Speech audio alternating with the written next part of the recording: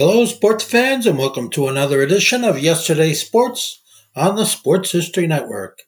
And make sure to check out sportshistorynetwork.com/giveaways.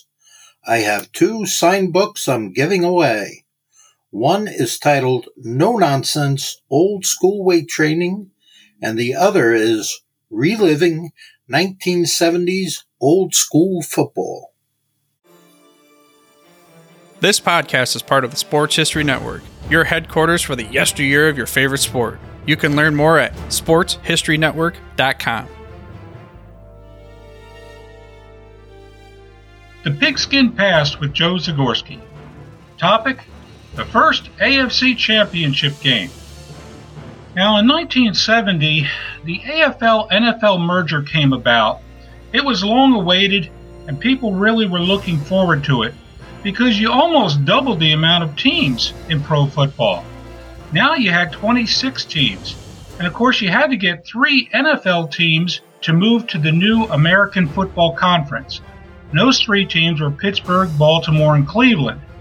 The interconference games in 1970, the NFC won 27, they lost 12, and there was 1 tie. Naturally, the AFC only won 12 games and lost 27.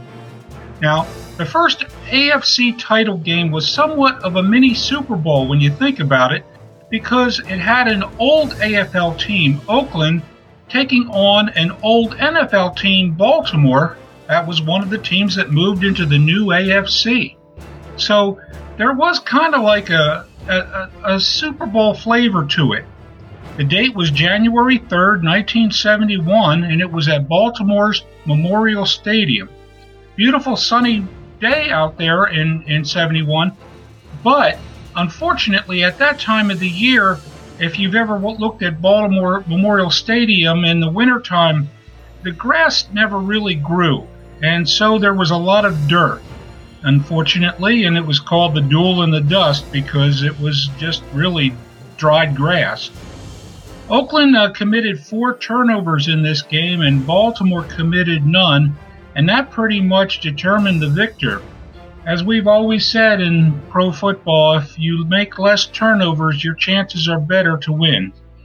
Both teams were going into the game evenly matched. Oakland had a miraculous season. They had several last-second wins thanks to pro football's oldest player, George Blanda. He kicked several really meaningful field goals to help this team, and of course, the Oakland Raiders were still good anyway, even if without those last-minute victories. Baltimore showed more poise in the first AFC title game. They took an early 10-3 lead at halftime, and they limited the Raiders to 0 pass completions to their wide receivers the entire first half, which was really not common.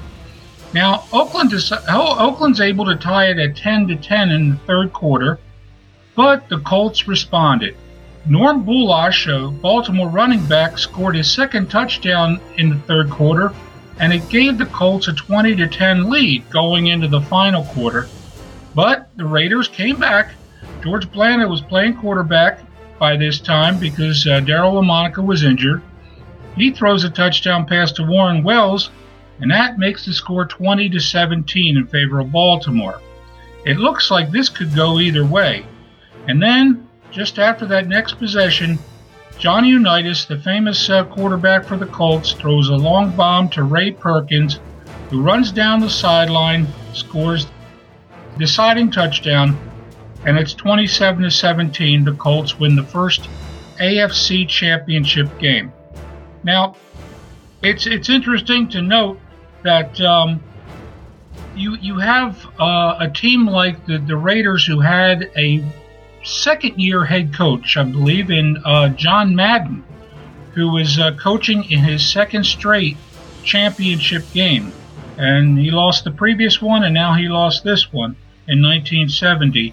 The Baltimore coach was a rookie head coach, Don McCafferty, who was brought in, well, he was already there, but he was hired to replace Don Shula. So, anyway, it was a long pass for a touchdown in the very first AFC Championship game that won the game for the Baltimore Colts.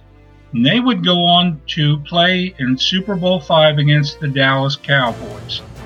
That's a different story for a different time. Thanks for listening to the Pigskin Past.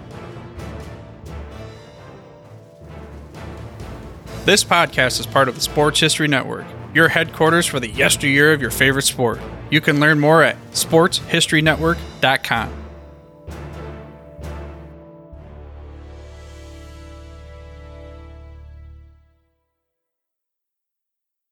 Hey there, sports history fan. This is Arnie Chapman, aka the Football History Dude, and I wanted to thank you for stopping by to listen to another episode here on the Sports History Network. Our podcasters are passionate about uncovering and sharing sports stories from yesteryear. And if you didn't know it already, we have over 30 shows across the network covering all sorts of sports history topics. In fact, here's a glimpse into one of our awesome podcasts here on the network. Join George Bozica, the president of the PFRA, and myself, John Bozica, each month for the Professional Football Researchers Association official podcast. We'll discuss the history of the game, the many names of the game, and so many different things for you, making the history of football not only entertaining, but fun at the same time, as we join you on the Sports History Network on the official PFRA podcast. How about that? I bet you're super hyped to go listen to that new podcast, right? Well, to learn about this show and all the other podcasts on the network, head over to sportshistorynetwork.com/podcast. Again, that's sportshistorynetwork.com/podcast. Head over there today to find your next favorite sports history podcast.